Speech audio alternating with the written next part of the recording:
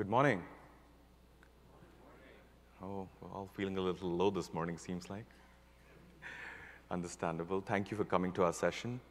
My name is Abhishek Sinha. I'm a Principal Product Manager at AWS. I manage a couple of services, Amazon EMR and Amazon Athena, two of them. Damon Cortesi is a big data architect. For today's session, it's a deep dive in what's new at EMR. So how many of you already use EMR?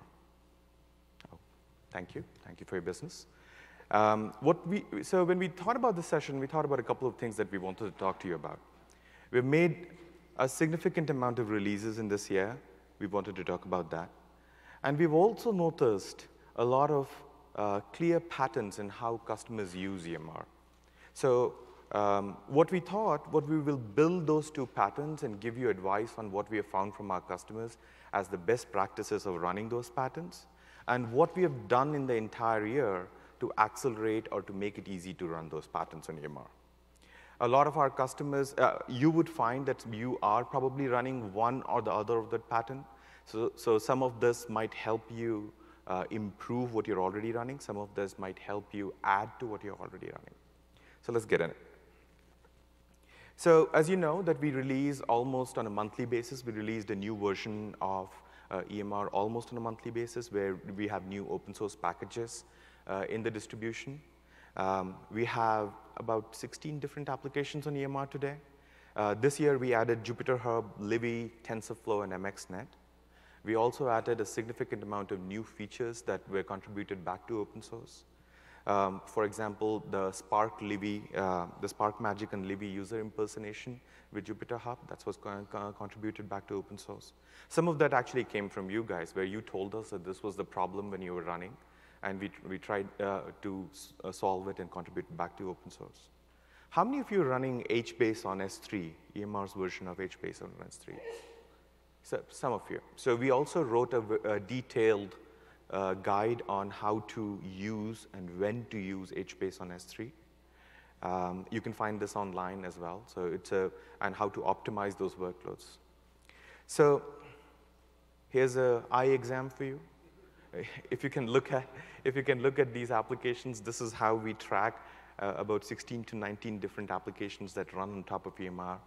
And our commitment to you is that as long as there is an open source version that is stable, we will try and release it within the next release of EMR, at least within a 30-day time cycle. So at least till now, we have been able to do that, and hopefully we'll be able to continue on that commitment. How many of you know about the AWS Big Data blog? Awesome. So for those of you who don't, there is a blog, like you have Jeff Barr's blog and the Compute blog and the Serverless blog. There is a blog on AWS called the AWS Big Data blog. You can follow it by clicking subscribe to it. And a lot of what we do goes into this blog as feature releases. Also, a ton of articles written on this are by customers, by solution architects, or by big data architects that take EMR along with other components and help you build systems or help you build complete architectures. For example, we recently released a blog where auto-scaling policies were used to scale HDFS on a running cluster using elastic volumes on EBS.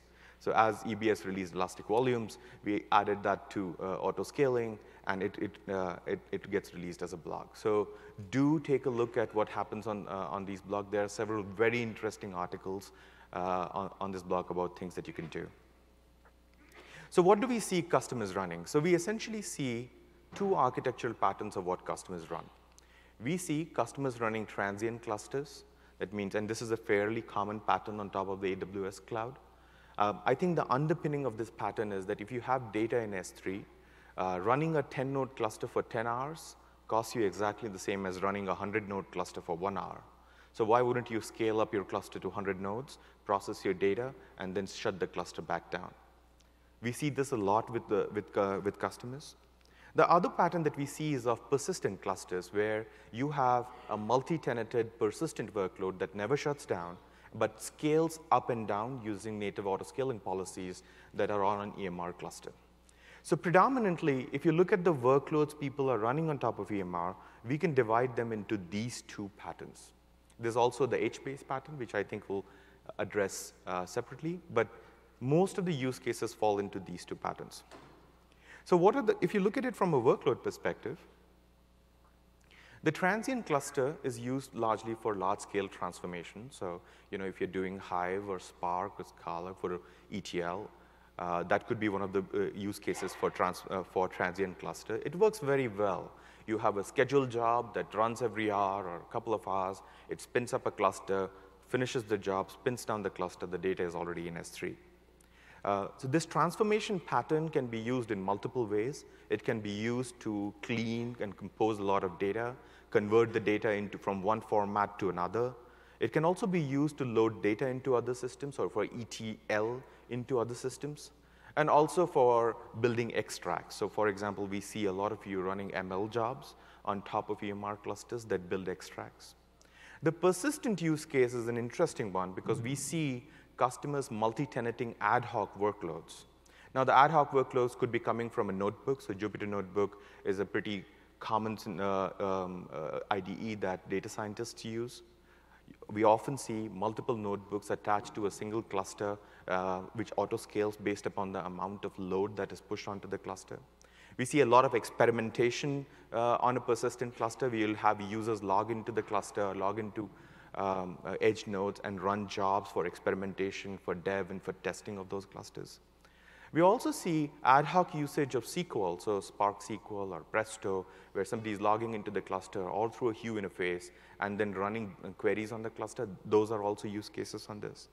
If you're also doing transformation that is continuous, maybe in terms of streaming or maybe in terms of an hourly ETL, they're all fairly good reasons to run a persistent clusters. So one of the things that most of our customers ask us is, does everybody run transient cluster? Does everybody run persistent cluster?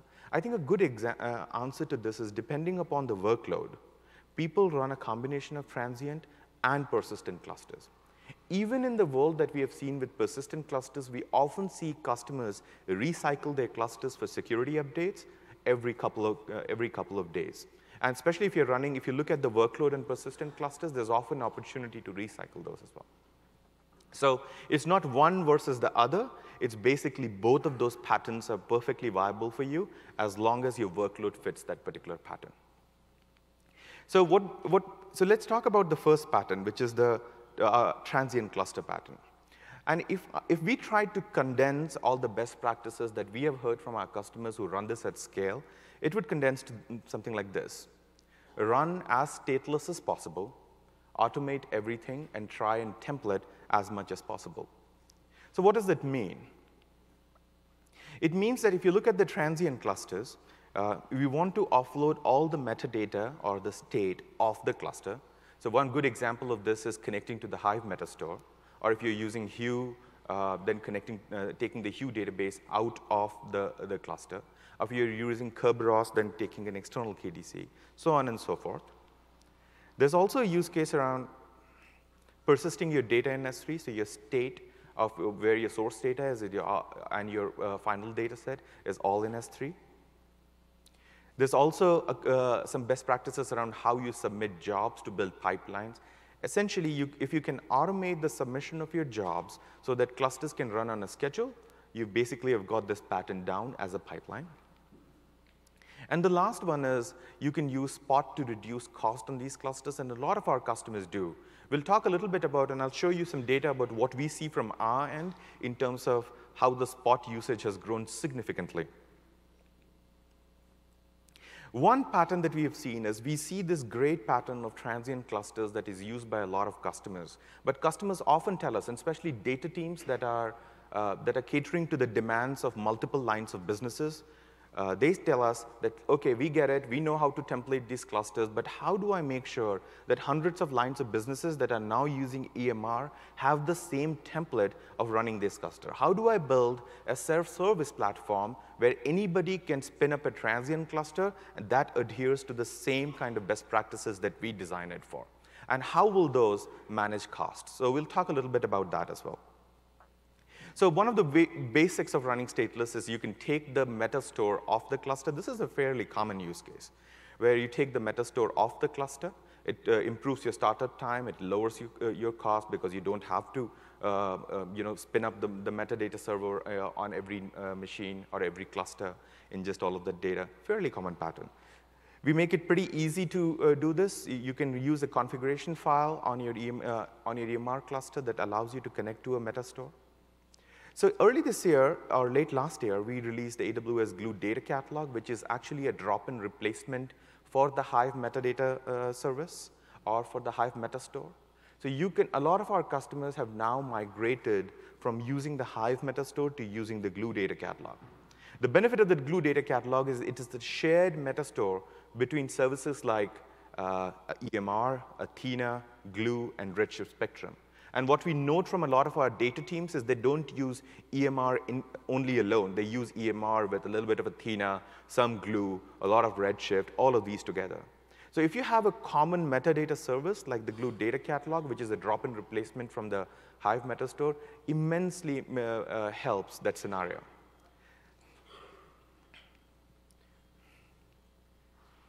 So connecting to the Glue catalog is also very simple. You basically point it to a factory. You use the configuration settings that are on the slide. Notice that there's also an account ID in there. That means you can also connect to a Glue data catalog that is sitting in a completely different account. And I'll talk about what is enabling this use case. We also released fine-grained access on objects of the Glue data catalog. So for example, you can restrict access to a certain catalog. You can restrict access to a certain table. You can restrict access with a regular expression. You can also restrict access to a complete catalog. However, remember that this is only restricting access to the Glue metadata elements. It's not restricting access to data in S3 that still needs to be managed through S3. But a user needs both access to the Glue data catalog and access to S3 to execute maybe a query or run a particular job. So it's kind of adding another layer of fine-grained access control that you will see that you can use to control access. Also, you would have noticed the release of AWS Lake Formation this year. Lake Formation will further simplify this and further simplify making this really easy on the top of the Glue data catalog. So look out for those sessions on the AWS Lake Formation to learn more about that.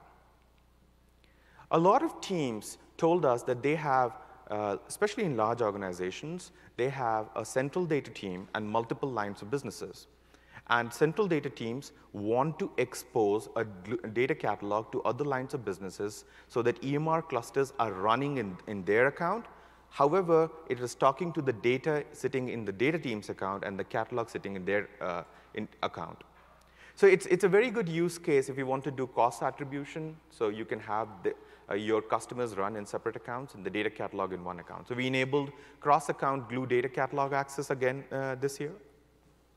Pretty useful. We also built a bunch of scripts that can help you migrate the Hive Metastore to the data catalog. There are a couple of ways of doing that. There's a bulk copy mode on the script. I would recommend that you do test this script before you use it in production. But this is maybe a direction that you could use to take data off your Hive Metastore and then run it and then use the data catalog. So let's talk about this other pattern of using S3 to persist your data. We know the reads are fairly great on Amazon S3 because of the throughput that you get, and a lot of workloads running on EMR are throughput bound, except maybe the NoSQL ones. And but writes tend to be slower because of the way a bunch of committers are written. So committers are essentially pieces of code that write data to S3, and because S3 is not a POSIX compliant system, in the early days, the way you would write to S3 is you would write to a temporary file or a temporary location, and then you do a rename of all the files to move it into the right location. Tends to be really clunky and slow. So both in open source and EMRFS, which is EMR's own version of how it talks to S3, there are opportunities to improve the performance of this particular committer code. So we recently released a new committer called EMR S3 Optimized Committer that is available in 5.19. Significantly improves the performance of Spark when you write Parquet data onto S3. So instead of a two-step process, it basically writes it in one step using S3 multi-part uploads. Those of you who are familiar with multi-part uploads are essentially atomic. So it essentially uses the multi-part upload to commit data into S3 directly, avoiding the two-step process. And as you can see in the graphs that I'm putting up on the board, we see significant performance improvements between the file committer V1 and V2. There's also an open source equivalent of this that is available. It's your choice which one you want to use. This is our implementation. We also see that with this implementation, we can switch on speculative execution on S3 if you're using this implementation with Spark and Parquet. Speculative execution allows you to, has great performance or has benefits when you have a lot of straggler jobs. That means if your data has a lot of skew, there's going to be straggler jobs, and speculative execution improves the performance of straggler jobs. However, we have always kind of cautioned our customers in using speculative execution on top of S3. We generally turn it off because it can cause inconsistencies. But now with this new version of EMRFS committer, when you're using Spark and writing data to Parquet, you can definitely use speculative execution. It also shows a pretty good performance when you're using EMRFS consistent view. EMRFS consistent view is a part of EMRFS that allows you to maintain consistency of objects between reads and writes. Also, talking about S3, we also released integration with S3 Select. So S3 Select is a native S3 API that got released last year that allows you to push a predicate all the way down to an object. So for example, when Spark runs with S3, Spark basically pulls all the data from S3 into EC2 nodes and filters it in memory. With Spark integration of S3 Select, Spark does not pull all the data from S3. Instead, it pushes the predicate all the way down to S3. And then S3 returns only the resultant data back. So the idea is with the use of S3 Select, you get better performance. However, remember that S3 Select has a different cost profile than S3 has. So that's why we haven't defaulted all interactions to S3 Select, defaulted to all interactions to S3 Select on EMR clusters, but you have a choice of enabling that. It's available on CSV and JSON, and it's available in Spark, Hive, and Presto on top of EMR. So we ran some tests when we compared S3 Select to stock S3. So this was Presto running TPC, open source Presto running TPC DS100 queries on S3. And you would see that on some queries we see regression, but on most of the queries you see 40 to 60% performance improvement. Remember, it adds a different cost profile because S3 Select actually charges you for the amount of data that you get back also. There are two things to be cautious about when you're using S3 Select. One is if your queries don't filter any data, I mean, there's basically, you're not going to get a lot of benefit because you're still going to scan all the data and get charged for that data. However, also, if your data is in compressed format, S3 Select would have to decompress the data before it can filter. So that means sometimes you can get more data than what you had initially on S3 because it has to send the data back up into S3. So just be cautious of those two gotchas when you're using S3 Select. It's available today. You can switch it on. If you have queries which filter a large volume of data on CSV and JSON, I think you will get much better performance on S3 Select, as is evident in this chart. We also see several ways of submitting jobs to a cluster today, and especially a transient cluster. People use the EMR Step API, which submits jobs to the cluster. We also see AWS step functions. So how many of you know what step functions are? Fantastic. So there's a use case that we see where customers use AWS step functions to submit job to something like Livy, which has a REST API. Here's a good example of that. You can define your complete state machine in the step function. And each step of the step function can trigger a Lambda function to submit the job to Spark. So step functions essentially have three states. There is a task state. It can invoke a Lambda function. It can call the Livy server and submit a job. The next task actually retrieves the state of the previous job. And if the state of the previous job is a success, it can go into a choice state, whether it can take a path X or path Y. So something like this, you can build a complex tree are essentially a DAG, a relationship DAG, where you can take each of these elements in the step function and you can run them on an EMR cluster using this using the EMR step API or the Livy server. Very interesting use cases. And we've seen a lot of customers migrate to this serverless way of submitting jobs to the cluster. Also, when you submit these jobs, you can go to the EMR Spark UI, and you can also see these jobs in the list of application history. When you click on any of these jobs, it also can take you to the exact logs associated with that particular job on the UI. We have seen customers do advanced orchestration where they trigger these jobs or they trigger these step functions based upon arrival of the data, based upon arrival of a metric or a CloudWatch alarm, or based on arrival of a manifest file. Those are all useful trigger functions. We have also seen orchestration based upon schedule. We have seen alerting based on failures, which step function provides. And we also seen parallel execution, where you have multiple streams of these DAGs parallelly submitting jobs to an EMR cluster. So very useful. So let's talk a little bit about Spot instances. We see a lot of our customers use Spot instances to reduce the cost of their EMR clusters, very much in the transient use case, but also in the persistent use case. And I think the fundamental reason is, imagine I have a cluster that's running for 14 hours, where each node on demand costs me $1. And let's say the cluster is running for 10 hours. So this cluster is costing me roughly about $140 for the entire operation. And now imagine I added 10 more nodes in Spot, and in my perfect world, let's assume that adding 10 more nodes, I have 20-node cluster now. Let's say adding 10 more nodes reduces my 14 hours of job time to 7 hours. Let's assume linear scalability. But so if you look at the cost of this cluster, assuming that all the Spot nodes that I got were at 50% discount, this is the cost of the cluster that you will get. You generally get a higher discount on Spot instances, about 80 to 90%, but I think it's safe to assume that it is at 50% discount from the on-demand price. So you would see that now by adding Spot, you've taken down 50% less runtime and 25% less cost. So what I tell my customers is the best use case or the best pattern for using Spot is you run the number of on-demand nodes that covers your worst case SLA for your business. If the worst case SLA for your business is 10 hours, where you want to finish a certain ETL, run those number of on-demand nodes, and then scale up using the Spot nodes. And every time you scale up, you will always finish your job faster and save cost, right? Because 10-node cluster running for 10 hours, it costs you the same as a 100-node cluster running for 1 hour.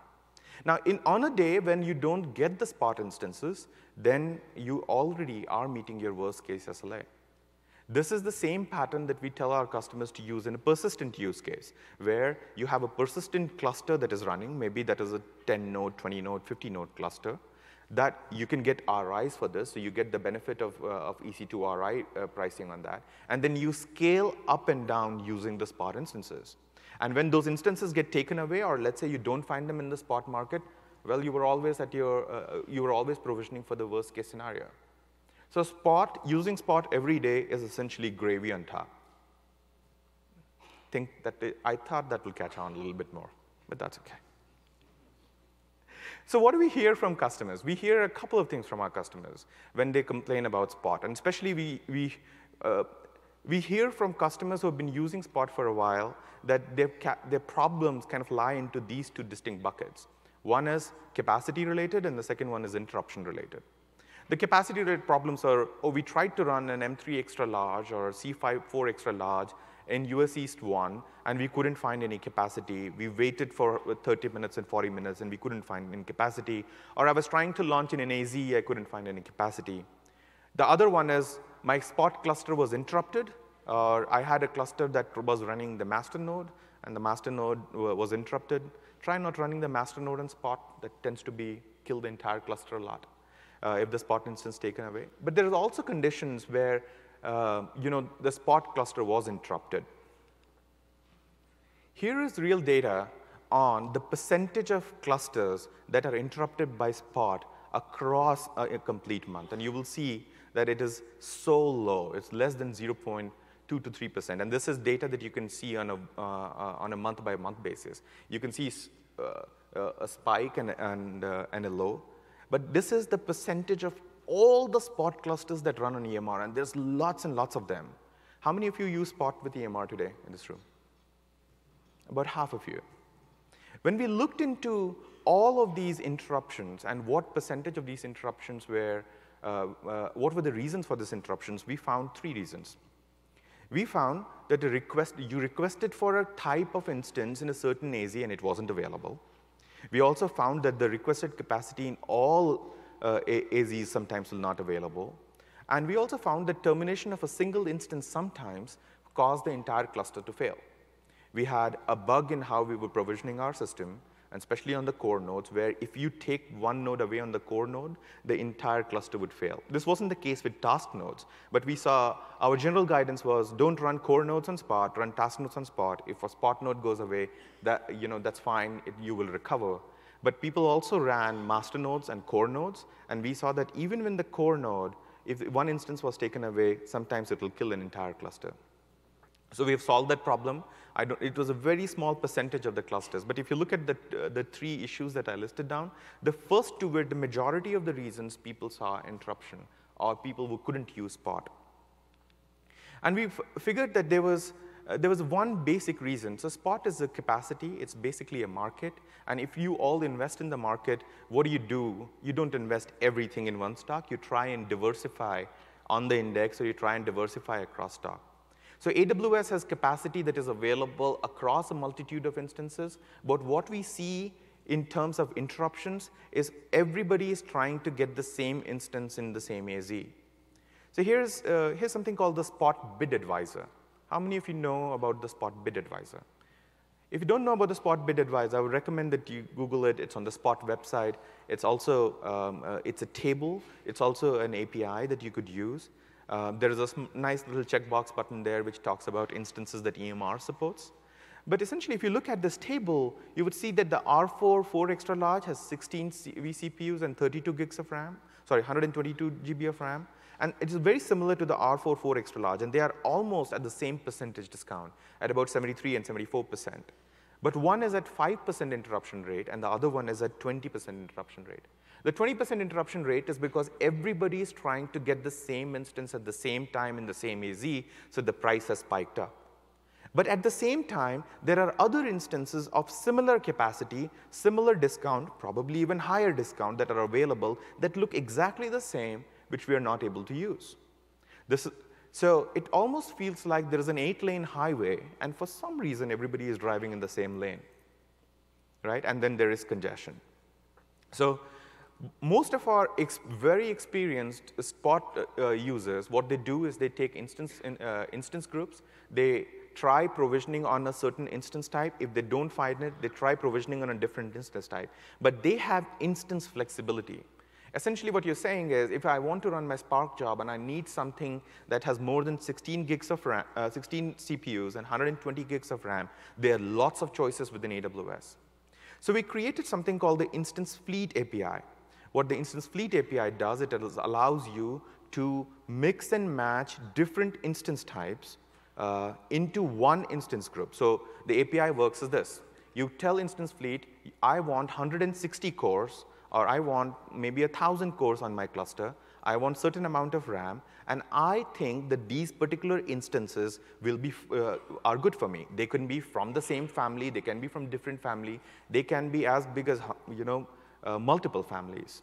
So, for example, I want 1,000 cores. I'm fine with any 4 extra large machine, an R5, an R4, an R3, an M4, an M5.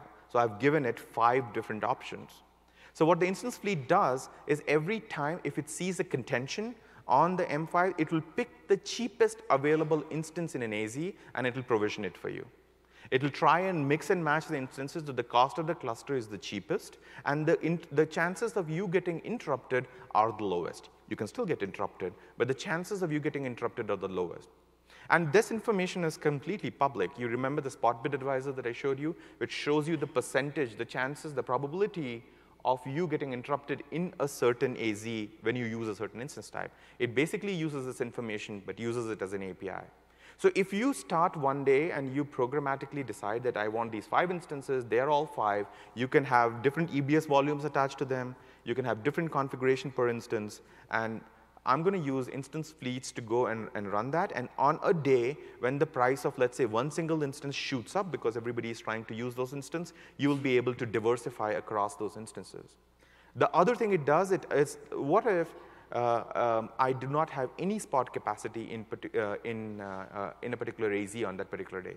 It also allows you to fall back to on-demand after a certain timeout. So your general Spot pattern is, give me 1,000 nodes amongst these choices, and if you can't, just switch me to on-demand. That is what the API does.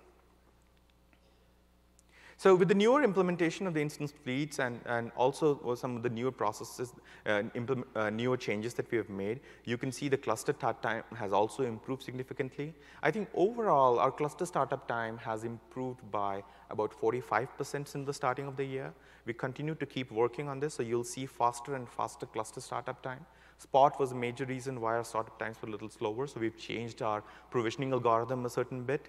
Now you can see the blue line was what we would see was all across our clusters, and the green line is what we see now. Pretty much smoothened out and also significantly lower. So instance fleets, you can mix and match instances between markets. You can say half of it I want on demand, half of it I want on Spot, I want from multiple different instance types, so on and so forth. So the key to using Spot on AWS, or the key to using Spot on EMR, is to diversify across multiple instance types. Trust me, most of my customers who are actually doing this really well on Spot have orchestration that is built around EMR that does exactly this.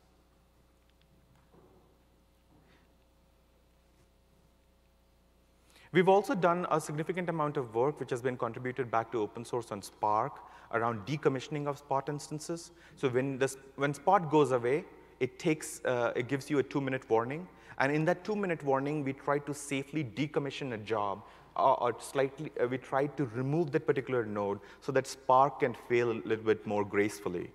It's not necessary that always that 2 minutes is enough for Spark to fail gracefully, but we try. This has been contributed back to OpenNode. What we do is we blacklist the node so that no other jobs can be taken, no other jobs are submitted to that particular node, and gracefully decommission the node using the 2-minute warning that Spot gives up. So these are all great best practices when you're running a transient cluster.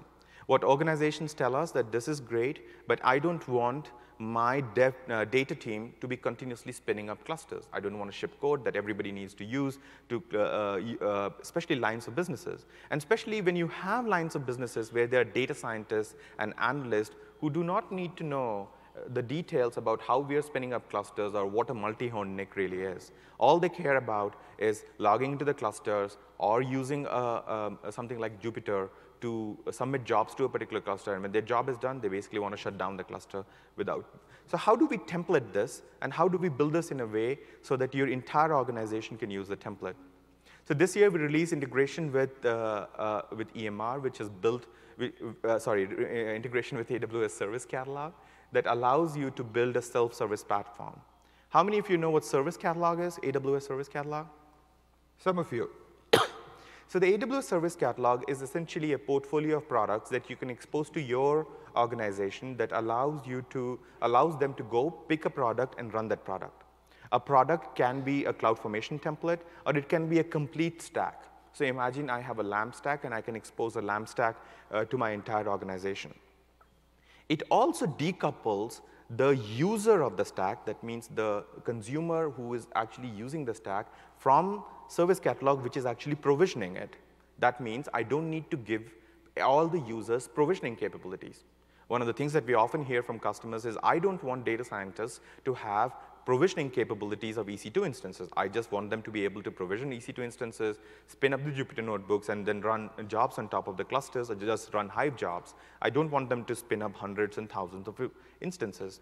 You can template all of that in Service Catalog, and we'll show you a demo on this today as well. So you can standardize your deployments. You could say that in my organization, there are 3 standards of running EMR clusters. One is a 5-node cluster with these applications, these EBS volumes, this configuration, so on and so forth. You can enforce consistency and compliance. That means you can enforce what tags need to be associated with it. You can enforce what costs need to be associated with it. You can limit access. You can also do tagging and security controls all baked into one. So nobody in your entire lines of businesses or your consumers don't need to know the nitty-gritties of running EMR clusters. They can essentially just go to the service catalog, spin up a product, log into the cluster, and that's it. For the consumer, it's also really simple because they really don't need to come to you to spin up a cluster. They can essentially go to the service catalog, spin up the cluster. They don't need EC2 permissions. They know that they're working on a templated product that has been vetted by you. They can automate deployment, and it essentially becomes a one-stop shop. You can, where you can enable a lot of governance. So from an administrator point of view, how does it work? So you are the author. You author a template. This can be a CloudFormation template. You can add parameters to the template. So one common parameters is where is your job? Where is your source data? Where is your source file? Where do you want your output? These can all be parameterized. You create a product, you build a template, and you release the product. We'll also show you how you have versions of product. You can build different layers on the product, so on and so forth. From a consumer point of view, they go on to AWS Service Catalog. There's a portfolio of products. Inside you choose a product, and you instantiate it. Pretty simple. So what that does is it changes the complete interaction the central data team is having with lines of businesses or with your consumers, especially consumers who have different levels of skill sets across the organization. So for example, here was the situation before. When a data scientist would come to an IT team and says, give me a new cluster, you would provision a new cluster for them because they might not really know how to do that, or they might not want to do that. And then you give them access to the cluster. They log into the cluster. You have complex roles to define those, and they get access to the cluster. Now you have to continuously monitor or build programs that monitor whether the cluster was running. Did I need to shut it down? Is somebody still running the cluster?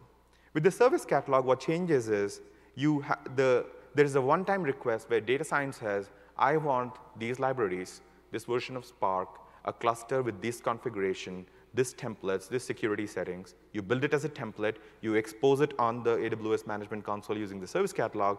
You can also integrate it with things like ServiceNow. And the data scientist now goes to the console. It basically has a list of products. They can use a product, and they can expose the product. So let us show you a demo of service catalog integration with EMR. For that, I invite Dim.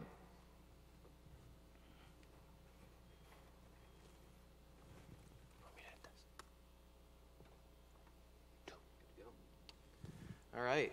Good morning, everybody. Sorry. No problem. Just want to say a quick thank you to everybody for coming out this morning. Real pleasure to have you here, and also thank you for being here this whole week for reInvent. I know it's possible that it may have been a little bit crazy, but even as an internal AWS employee, I continue to be astounded and blown away by the breadth and scale at which we continue to release new services. It is truly mind-blowing, but enough of that. Thank you. Let's go into the demo. So what I want to show you today is using Service Catalog, and I want to give you the point of view from both an administrator, from creating a new product in Service Catalog, and then as a user, what would I do to provision a new cluster myself. So we've got our Service Catalog here, and I've created a portfolio inside the Service Catalog, which will contain the different products that I want to use. I've also customized the Service Catalog a little bit with my beautiful EMR logo up in the left-hand corner. You could even change the colors if you want to. But if I go into the portfolio, you can see I've got a couple different products in there. I've got a data science EMR and a data analyst EMR. If we go into the products list as an admin as well, we can see these two products in here and the description of them. So the data analyst one, we're going to auto create a cluster with Hive, Spark, and Hue for interactive queries. On the data science side, maybe we want to have some TensorFlow on there, some MXNet, whatever else you want for your ML, AI, advanced learning capabilities. It's pretty easy to create a new product. As Abhishek mentioned, you can use a CloudFormation template. So you have to go ahead and build that ahead of time. So what I'd like to show is, imagine you're building a data lake. You signed up for the lake formation preview, but it's not out yet, so you still need to build your own data lake. And maybe you use Athena for a lot of your ad hoc queries, but you want to give Presto to your users to allow them to spin up their own Presto cluster. And you want that cluster to auto-scale throughout the day. So when people come in at 8 a.m. and they're hitting their refresh button on their dashboard, the cluster's already scaled up and ready for that level of queries. And then at 5 o'clock, it scales back down. So I've got a handy CloudFormation template that I just happened to create back here. We can have parameters in the CloudFormation template, for example, the name of the cluster and the maximum size that we want to allow this cluster to auto-scale up to. We've got a simple resource in here for the EMR cluster, and in here we specify all the things that we might want to hide from the user that they don't really need to know about, right?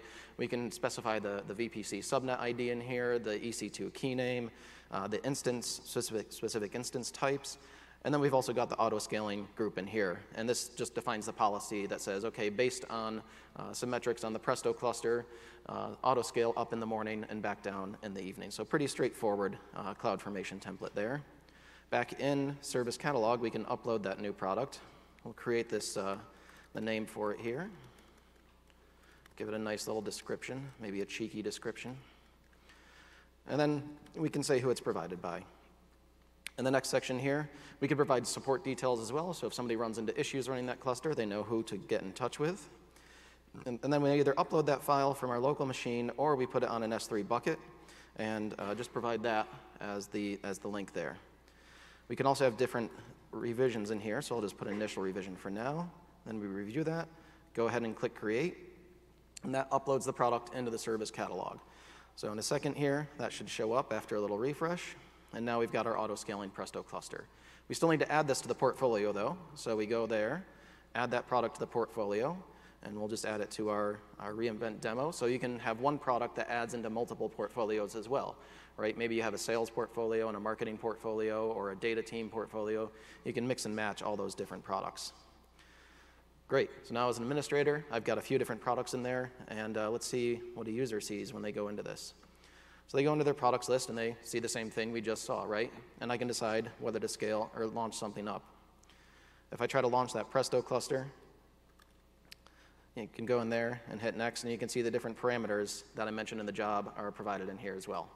But for the purpose of this, I actually want to launch this nice data analyst EMR.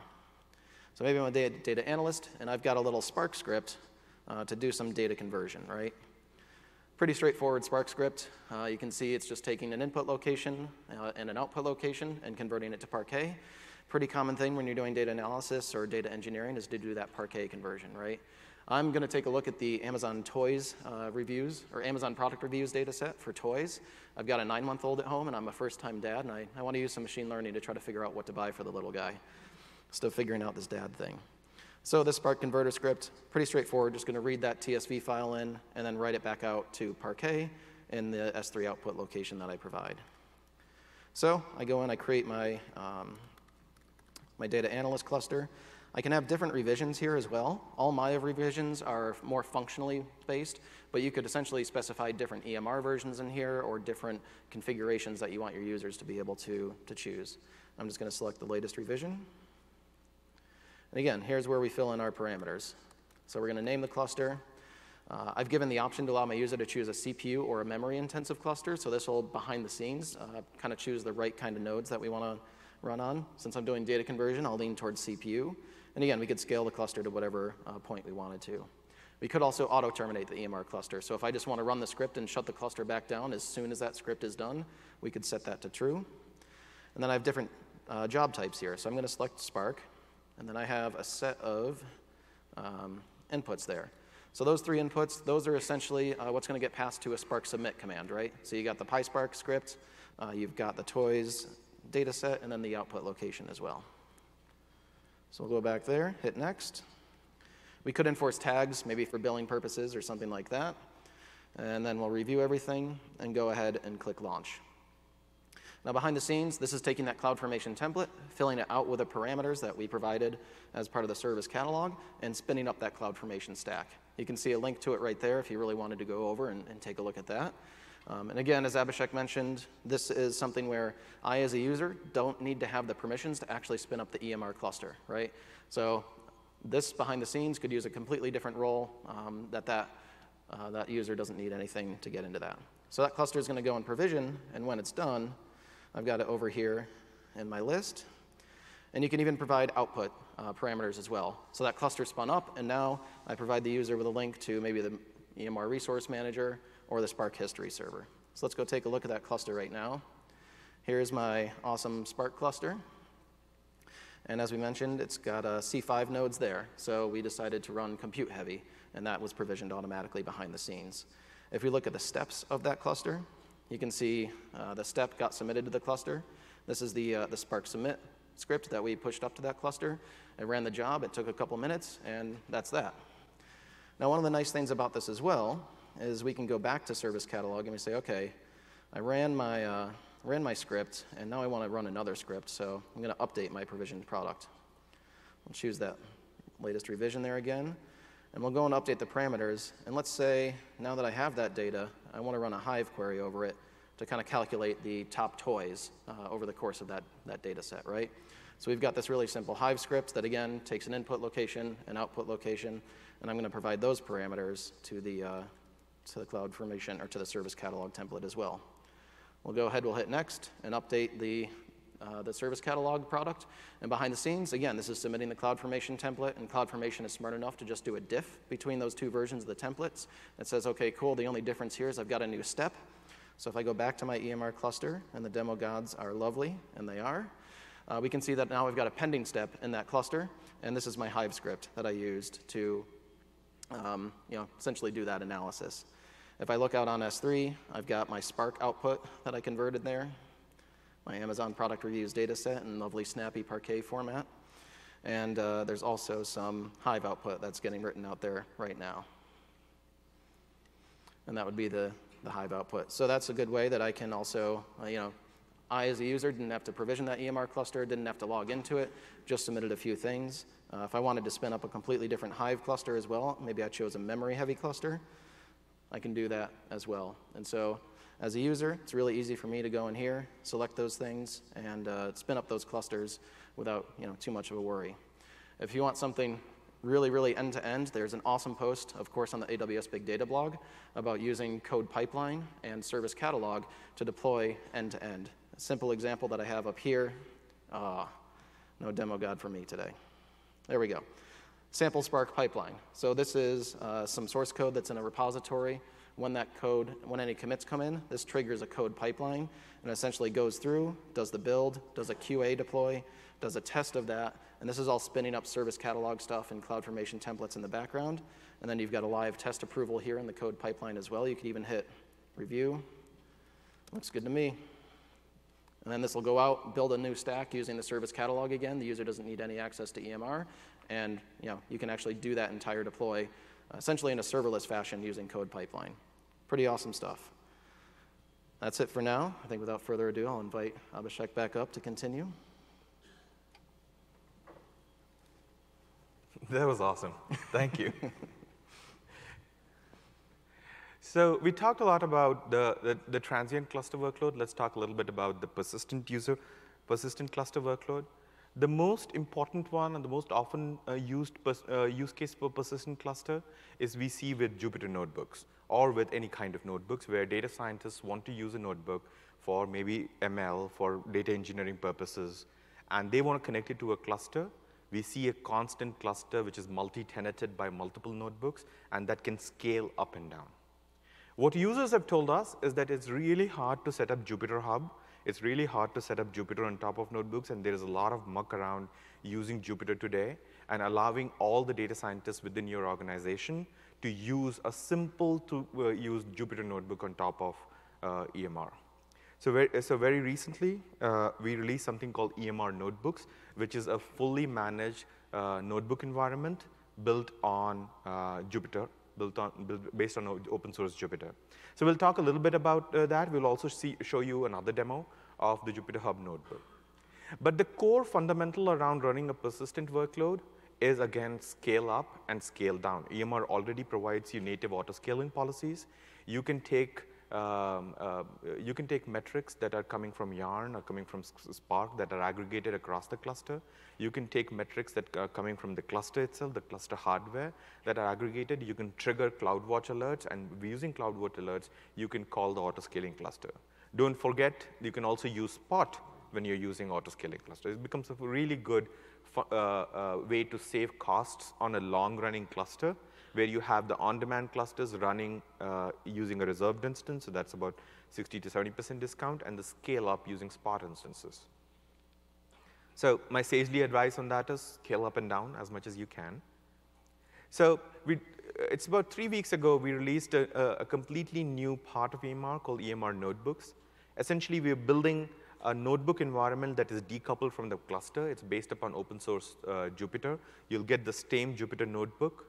You have to attach a notebook to a cluster to use the notebook, or you can also provision a completely new cluster directly from the notebook. Currently, it's only available on the console, but we will also make it available via API. You can have multiple notebooks or multiple users attach those notebooks to a single cluster that can auto-scale. That's also possible. You can also attach a notebook from a cluster, let's say your dev cluster, and then attach, detach, and then reattach it to a prod cluster. You can save the notebooks to S3. We're also going to add integrations with common Git repositories. And you can also do tag-based permissions. That means you could restrict access to the notebook using tags, and you can also restrict access to which notebook connects to which cluster using tags. So we're very excited about this idea of notebook. The notebook is completely managed. You don't have to manage any instances on the notebook. But remember, to execute any code on the notebook, you will have to attach the notebook to a running cluster, or you can directly provision a cluster as well. One of the use cases that we see here is with the auto-scaling policy that we imagine customers will take a long-running cluster, have multiple notebooks associated with the cluster, where the cluster would scale up during the day when more jobs are being tested on the cluster, and scale down during the night when not a lot of jobs are being run on the cluster. Pretty good example of how auto-scaling works. I took this from one of our users on Twitter, found it really beautiful that on the left-hand side, you can see ganglia graphs of how the cluster is gradually scaling up as the load is increasing on the cluster, and then slowly scaling down when the load starts to decrease in the cluster. So EMR scales in at Yarn task completion because scaling in is also as important as scale up. You can also scale up your EBS volumes or your storage. So if you're using HDFS, which is fine if you're using HDFS. If you're using HDFS, you can scale out the HDFS. Be careful when you're scaling down HDFS. HDFS does rebalance when it scales down, so that's important to kind of note. We've also done several contributions where we can, as I said, we can scale down Spark slowly or gracefully, and we have contributed this back to open source as well. One of the things that customers ask us often is, when I run a persistent cluster, what happens when a master node goes down? We are working on what we're calling multi-master support for EMR applications. That's coming very soon. Depending upon what application that you're using, there will be different kinds of actions that you can take when a master node goes down. So for example, you can see this in this chart. When Yarn goes down, if you're using Yarn, you will have an active standby with automated failover and recovery. But if you're using Livy, Livy won't automatically fail, but Livy can recover. Livy has options to recover. So when the master, we'll have 3 masters, so that's why we're calling it multi-master. And when Livy kind of fails on one, it basically can recover. You'll have to start up Livy on another node, another master node, but you'll be able to recover it. So that's one of the things that a lot of our customers have asked us when they're running long-running persistent clusters, to give them an ability to use HA on the master node. We've also seen customers ask us for reconfiguration, where you'll be able to online reconfigure your EMR cluster or change the configuration of your EMR cluster without shutting down and starting a completely new cluster. So that's also an API that is coming. You will be able to do a rolling restart of the data node to prevent data loss. And one more thing with this is if you try to run a configuration and the configuration fails, it automatically defaults to the previous configuration. So all of this is coming fairly soon, but let me show you another demo of EMR notebooks, and for that, I invite Damon.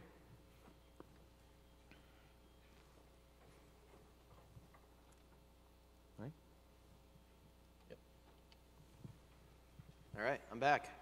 So yeah, we'll take a look at notebooks. If you're at all familiar with EMR, which I'm assuming a lot of you are, on the left-hand side, you'll notice this new little section there that's just subtly titled Notebooks. So if you go in there, you can create a notebook. And it's pretty straightforward. We'll just name it, Damon's Notebook, add a description.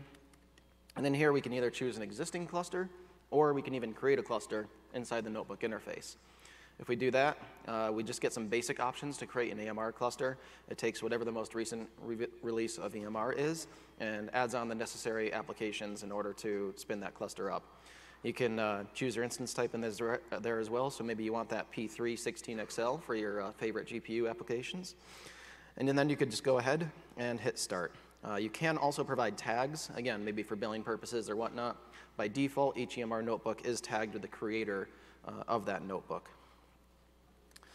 So let's switch back to a different account here. And what we're going to do, we're actually going to choose an existing cluster to attach this notebook to. So again, we could put all that stuff in there. And if we want to choose where the notebook eventually gets saved to on S3, we could do that as well. But for now, we'll just leave that in the default location. So we'll go ahead, we'll create that notebook. Behind the scenes, this is provisioning that new Jupyter notebook. And if that comes up in the next second here, when you get into that notebook, you can start writing your code in there. So when you get in there, and that first time you execute the notebook, what's going to happen is the notebook is actually going to connect to Apache Livy on the EMR cluster and start up a Spark application in the EMR cluster. So that first command you run on there might take a little bit of time while it goes back to the cluster, starts that up. But once it does, you're good to go. And right here, you can also get some information that comes back from that in terms of the Yarn application ID. Maybe you need to do some debugging or dive into the logs or something.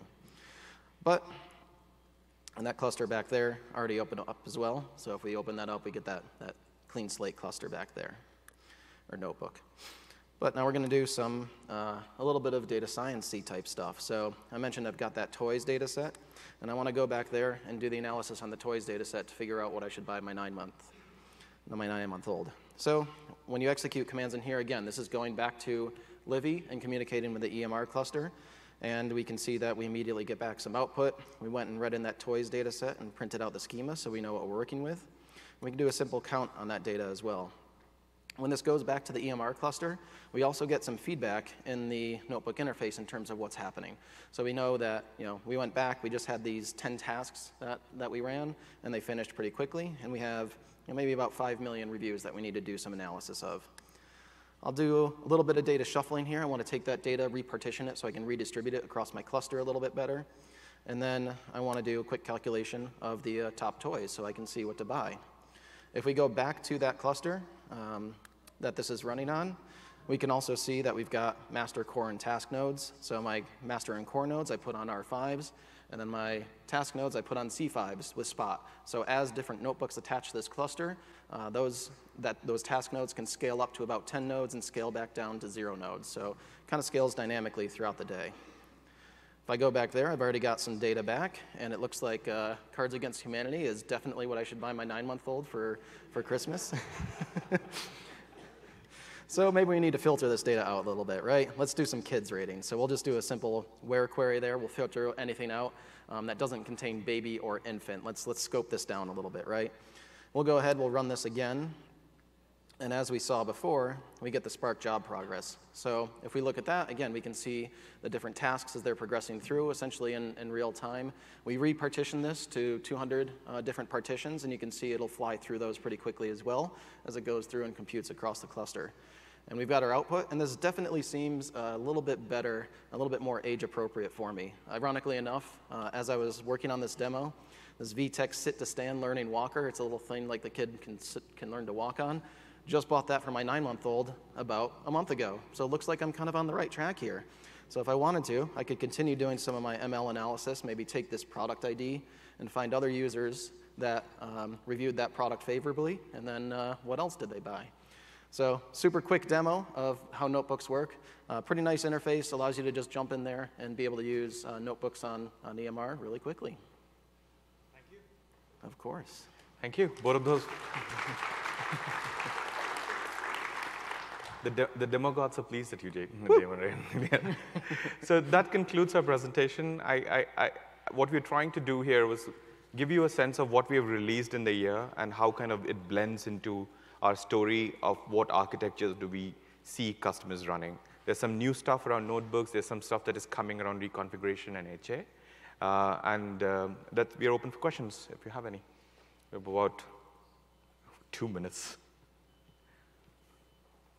Yeah, question. So, like, EMR is foundational for some other fully managed services, like Athena and Glue.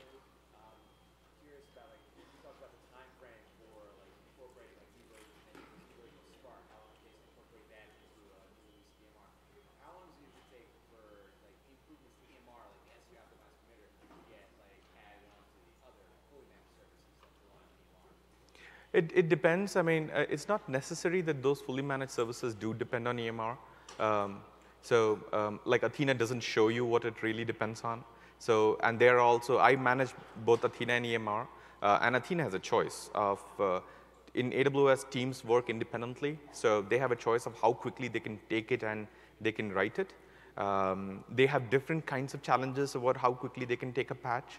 So for example, just being on the Athena and the EMR team, with EMR, it's fairly easy to get a new version out, right? Because you're opting into the new version yourself, right? You explicitly say, I want to use 5.18 or 5.19. However, on Athena, there's a single version. So there is a lot of testing and regression and that analysis. I mean, regression goes on both ways, but in Athena, it's a lot more difficult to kind of push newer versions out, so they're a lot more careful about adding new versions to this. But mostly, we assume that all the products, if we make an improvement in Spark or Presto or Hive, it'll percolate through all the particular products. Generally, I would say 30 days to a couple of 6 to 8 weeks is when we expect. Yeah.